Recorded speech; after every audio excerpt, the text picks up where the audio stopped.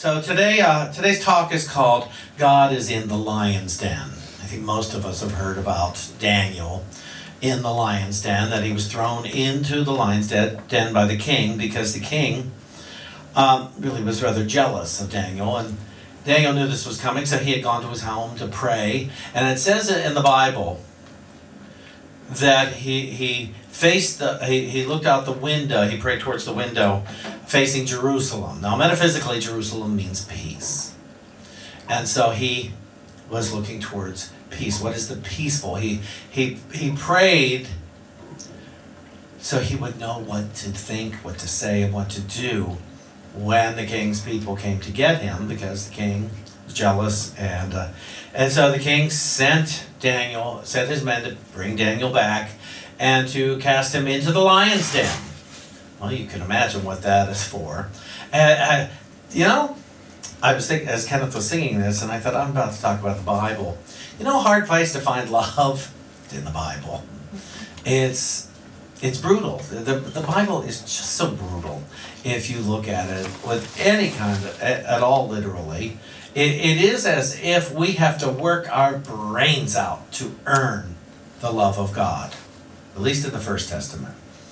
And the Second Testament, I think you got to work your brains out to be loved by people. And even then it falls short. But you look at this and it's like, ah. So the king has Daniel thrown into the lion's den, and he says, thy God whom thou servest continually, he will deliver thee. So I need to put a stone in front of that lion's den, so God can't just yank you right out of that thing. You've got to be stuck in there with the lions so that they can deal with you, and I don't have to think about you anymore. See, that's a big biblical thing. If they kill someone, then they don't have to think about them anymore. They can go on with their selfish ways. And it's not unlike us. If I could just get rid of this situation, I'm not saying we go around killing each other. Most of us don't. And but then I don't have to think about it. It's no longer a problem. If I can just kill it somehow, it's not going to be a problem for me anymore today. And so what happens here, and I am going to read some of this. And a stone was brought and laid upon the mouth of the den. If you don't know where this is in the Bible, it's the book of Daniel. And the king sealed it with his own signet and with the signet of his lords, that nothing might be changed concerning Daniel. Then the king went to his palace and passed the night fasting, because that's what their ritual, their big fasting ritual back then. Neither were instruments of music brought before him, and his sleep fled from him. Then the king arose very early the next morning and went in haste unto the den of lions. And when he came near unto the den to Daniel, he cried with a lamentable voice. The king spake and said to Daniel, O Daniel, servant of the living God, is thy God, whom thou servest continually, able to deliver thee from the lions? Then he said, Daniel unto the king, O king, live forever. My God hath sent his angel, and hath shut the lions' mouths, and they have not hurt me. For as much as before him innocency was found in me, and also before thee. O king, have I done no hurt? Then was the king exceedingly glad. Okay, he changed his mind. About Daniel, at least. He was exceedingly glad, and commanded that they should take Daniel up out of the den. So Daniel was taken up out of the den, and no manner of hurt was found upon him, because he had trusted in his God. Now what follows that in the Bible is the king then demanded that Daniel's accusers, the men, the wives, and the children, all be brought and thrown into the den with the lions. And their bones were broken and they were thrown into the pit. Isn't that lovely? Isn't that a nice story? But the point of this, apparently Daniel prayed better than the families that came after him. The point that we as read in our biblical heroes is that While Daniel was in the den with the lions, God was in the den with the lions. The God that Daniel apparently believed in was a God of love, was a God of peace. You know, Daniel was not in there praying that his enemies be hurt. He was not praying that the king be hurt. And he prayed before they came to get him. And he prayed after they picked him up. It doesn't say what his prayers were, but I know what his prayers had to have been. They had to have been that he connect with his source, rather than he not die with the lions. The true path to healing is our prayers for connection, conscious connection with our source, what we call God, what we call love, what we call principle. That is how healings take place. Now I know some people have said, "Oh God, please heal me now," and they have been healed. But I trust me, they connected in their source somehow through that prayer, or with their source. And it's not that they weren't connected, but they weren't consciously connected. Other people who don't have the healing, because I'm willing to say that more people have prayed for healing and not had a healing than have prayed for healing and had healing. I prayed for many a healing, I prayed for many a prosperous moment, but I'm always thinking about the prize. Not always, but in those moments when I prayed and not experienced. It's because I was trying to get the prize. I wasn't trying to connect with God. I wasn't trying to know God to the depths of my being. I wasn't trying to know my source and my supply. I was looking for cash and prizes. And then I would get around to really knowing God, maybe, once I got more cash and prizes. I came to the Unity, and even Unity ministers, not all of them, but many of them, somehow the connection was not made between the message, the messenger, the message, and the receivers. I know so many people in Unity, in New Thought, who are still looking for the cash and prizes that the prosperity teachers have promised. And they missed the part of the success of their prosperity teachers, were that their prosperity teachers connected with their source. They somehow missed that. I don't know how I heard it, but I did. I absolutely heard it, and I've witnessed it in my own life many times now. I have seen instantaneous healing in my body. I've experienced instantaneous healing in my finances several times, which means I forgot several times also. I have witnessed instantaneous healings in relationships over and over again. Every time I seek to know God in the den, in the lion's den, and sometimes the lion's den can be a confrontation between you and another person that you're afraid of. Sometimes I'm afraid of another person because I'm afraid of what I'm going to say to them. And I don't want to hurt anybody.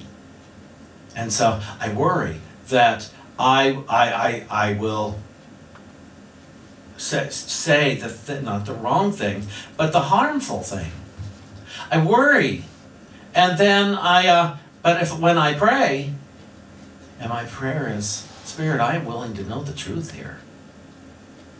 And that's all I ever need to know is the truth. Where I have come up short, where they have come up short, whatever. I have no need in those moments to be right in order to win. I have no need at all. It will not give me satisfaction to win. I have, in fact, in many confrontations in life, I have gotten far more gratification from finding out where I was wrong, where I had been mistaken. I have found a lot of gratification from that, because then I have some place to go.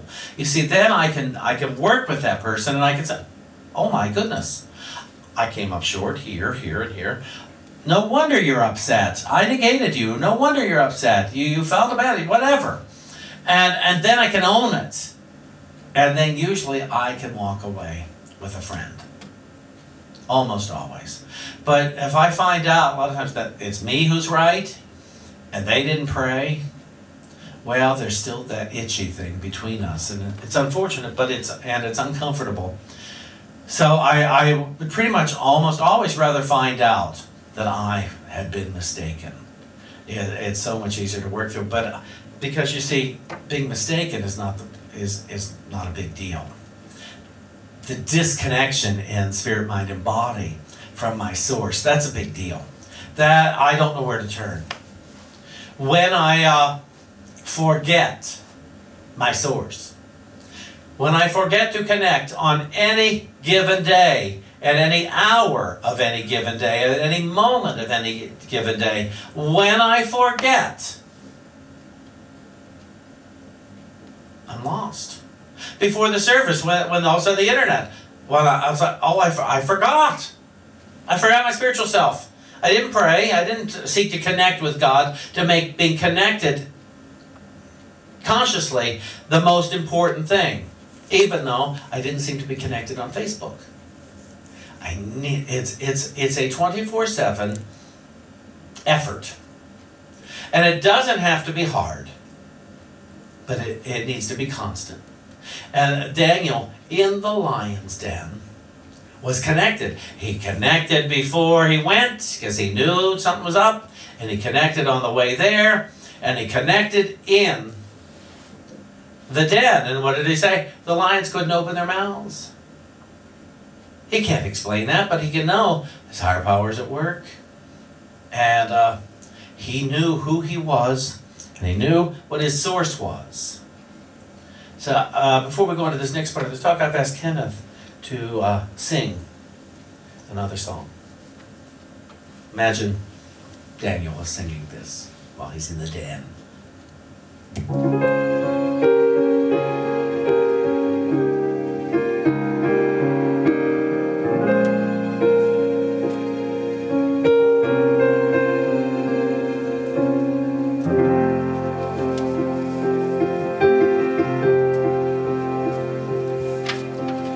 God is in this place. Can you feel it inhabiting our praise? God is here, lost in love's embrace, wrapped in mercy. Love is all you'll ever need. God is in this place.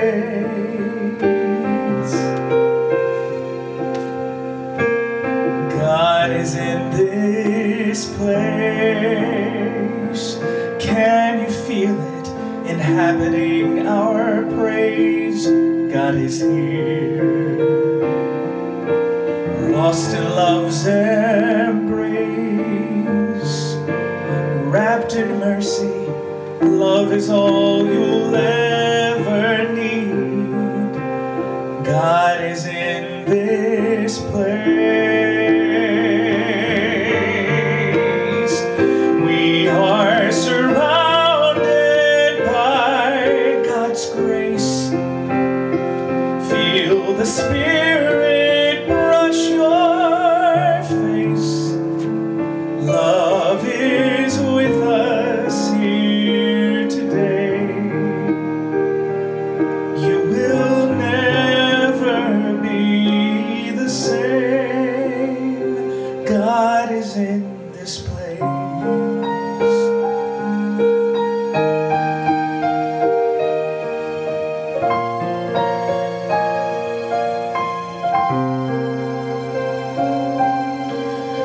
God is in this place. Love can heal you. There's power in this place. God is here. The atmosphere is changed by God's presence, and darkness has to leave. God is in this place. We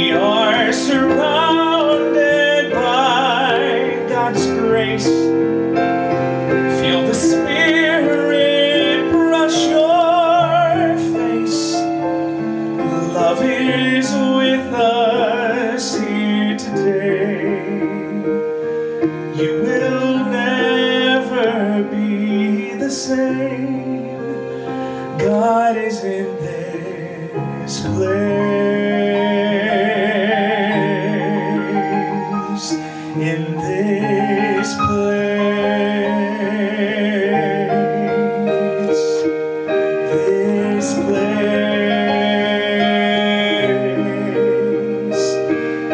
This place. In this place. In this place. In this place. In this place.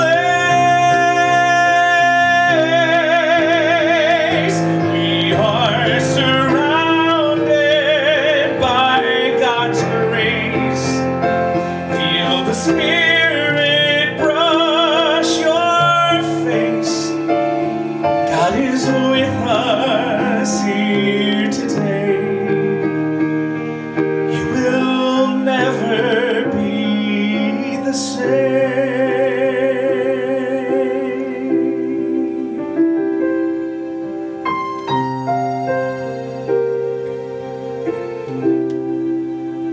God is in this place.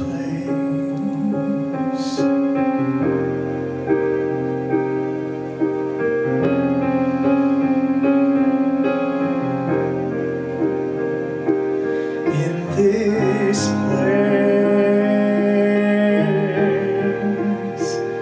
In this place.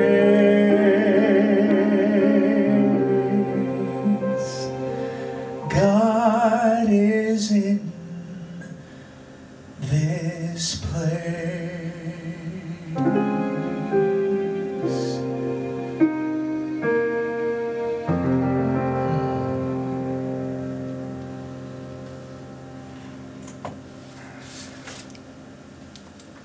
Oh my. Thank you. Thank you very much, Kenneth. Could you imagine? Could you just imagine being there in the lion's den? God is in this place. And it's trusting, just trusting. Could you trust that God is in this place, whatever this place is for you? Would you consider asking God or Spirit, what is this place? Before I tell myself what this place is or what this place means, would you tell me? Well, of course, Spirit would tell us, but we would want to know. Instead of, Spirit, tell me what this place is. And tell me, that doesn't work very well. Now, this next story, also from the book of Daniel, is about Shadrach, Meshach, and Abednego, who were thrown in the fiery furnace. Why? Because they would not worship a golden statue of the king. How about that? That seems to be happening again in this world, doesn't it? They were thrown into the fiery furnace because they would not worship an object. They would not worship a personality. They would not worship what was not real. They knew their God. And they knew that their God was love. And their God was much bigger than a golden statue. And so they paid attention to their faith. And what happened was that when they were cast into the fiery furnace, I'm going to read this, I'd rather face you than look sideways. They were cast into the fiery furnace, they remained unharmed. And while they were in there, something else happened. It seemed like a fourth person appeared. And they looked, and they compared this fourth person as to what must be the Son of God. Now this is First Testament, this book of Daniel. This fourth person just appeared in the fiery furnace with them. And why would the writer compare this fourth person with the Son of God? Well, let's look at some metaphysical definition. King Nebuchadnezzar stands for human willfulness, backed up by human intellect. Golden image stands for everything which is a glorified concept or a projection of our own human willfulness and egotism. Got this right out of the Metaphysical Bible Dictionary. I didn't make it up. The golden image stands for everything which is a glorified concept or projection of our own human willfulness and egotism.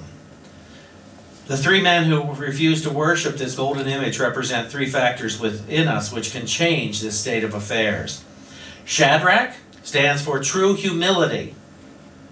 And most of you know, my definition of true humility is expecting God's best. Meshach stands for love.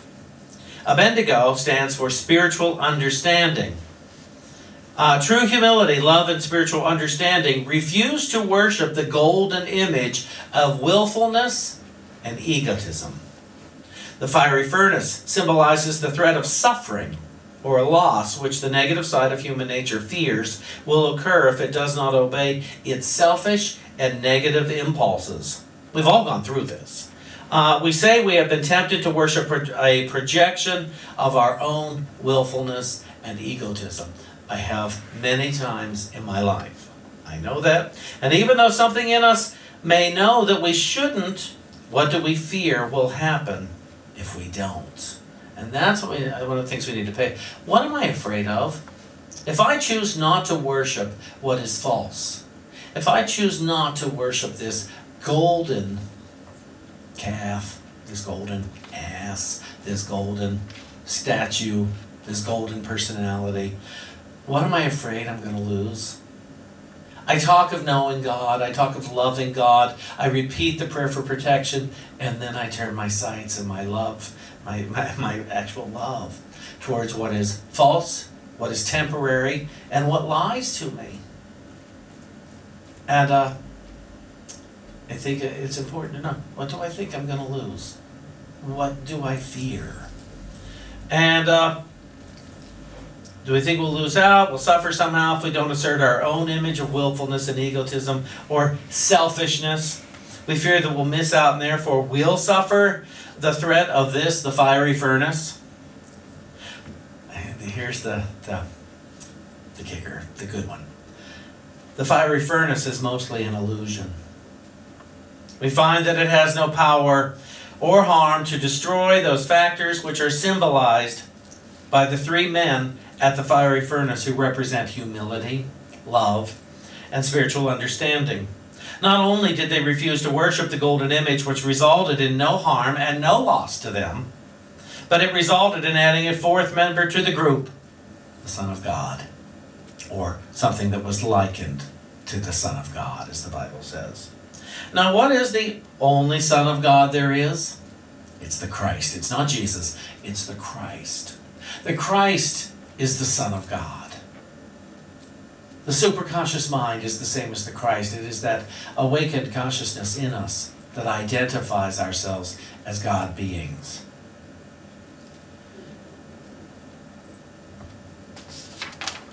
So this Son of God, this image, represents an increase of dimension of consciousness, a new dimension of consciousness or awareness which is always added to us when we remain faithful to principle instead of worshiping selfishness and egotism. Do you hear me? Instead of worshiping selfishness and egotism. This fourth being could stand for a more God-like self of our own individual unfoldment. Shadrach, Meshach, Abednego, Daniel, lions, fire. All stories, all allegories to remind us of what we ought to be thinking and what some of us are not thinking. I was speaking with a friend yesterday who was experiencing a difficult time.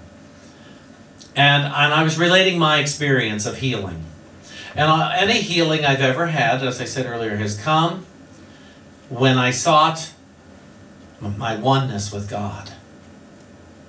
Not when I sought a healing.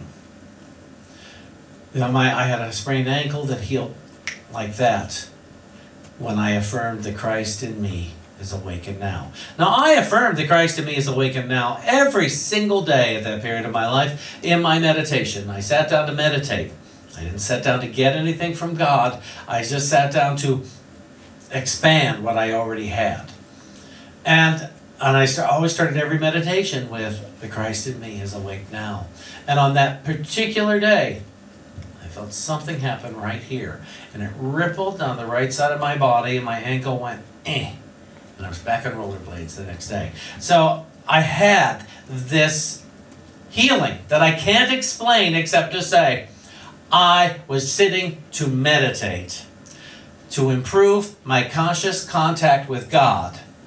And I had a physical healing and an awakening and a conscious awareness of the process. This happened and this happened. What the down to here and the I can't explain that at all. I just felt it. I felt it physically in my body, but I have no idea what actually happened. I've seen colds lift up out of my head, like that. I've known others who have had healings, and you can't really. It's like one old friend was in a hospital with a tumor, and she went in the hospital to be operated on, and the next morning she was going to be operated on, and when they came to her the next morning, they couldn't find the tumor. She doesn't know exactly how that happened, but she just knows there had been a tumor and then there wasn't a tumor. She had spent the night praying, but she can't explain that sort of thing. Now, I have another friend, and I've told this story. She has a book. Terry Hawkins is her name. She's a Unity minister, and I've told this story several times, but it really bears repeating. I met her. She and a good friend of mine Erica Trantham were in ministerial school together when I first started going to Unity Village to become a licensed Unity teacher at that point. So this is a lot of years ago, around 1999, I think it was. And I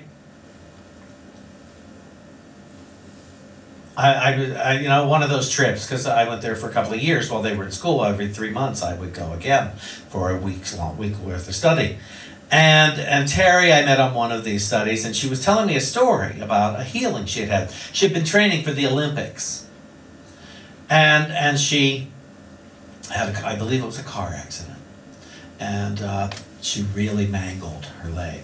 Mangled it so much they didn't know if she would ever walk again. She was in the hospital and bereft.